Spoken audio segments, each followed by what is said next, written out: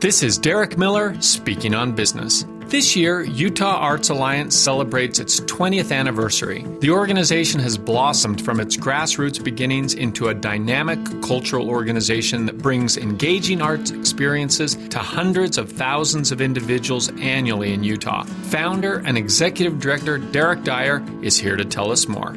The mission of the Utah Arts Alliance is to foster the arts in all forms in order to create an aware, empowered, and connected community. Each year, we support over 2,000 artists and engage over 350,000 community members across Utah.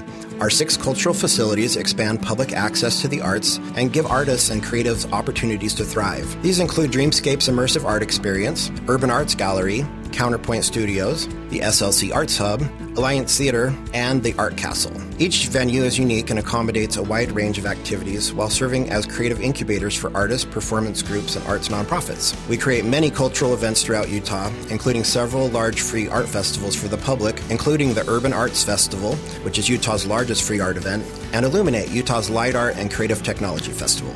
To learn more about the Utah Arts Alliance, visit us online at utaharts.org. Utah Arts Alliance is leading the way for Utah's arts and cultural renaissance that is creating a better quality of life for all.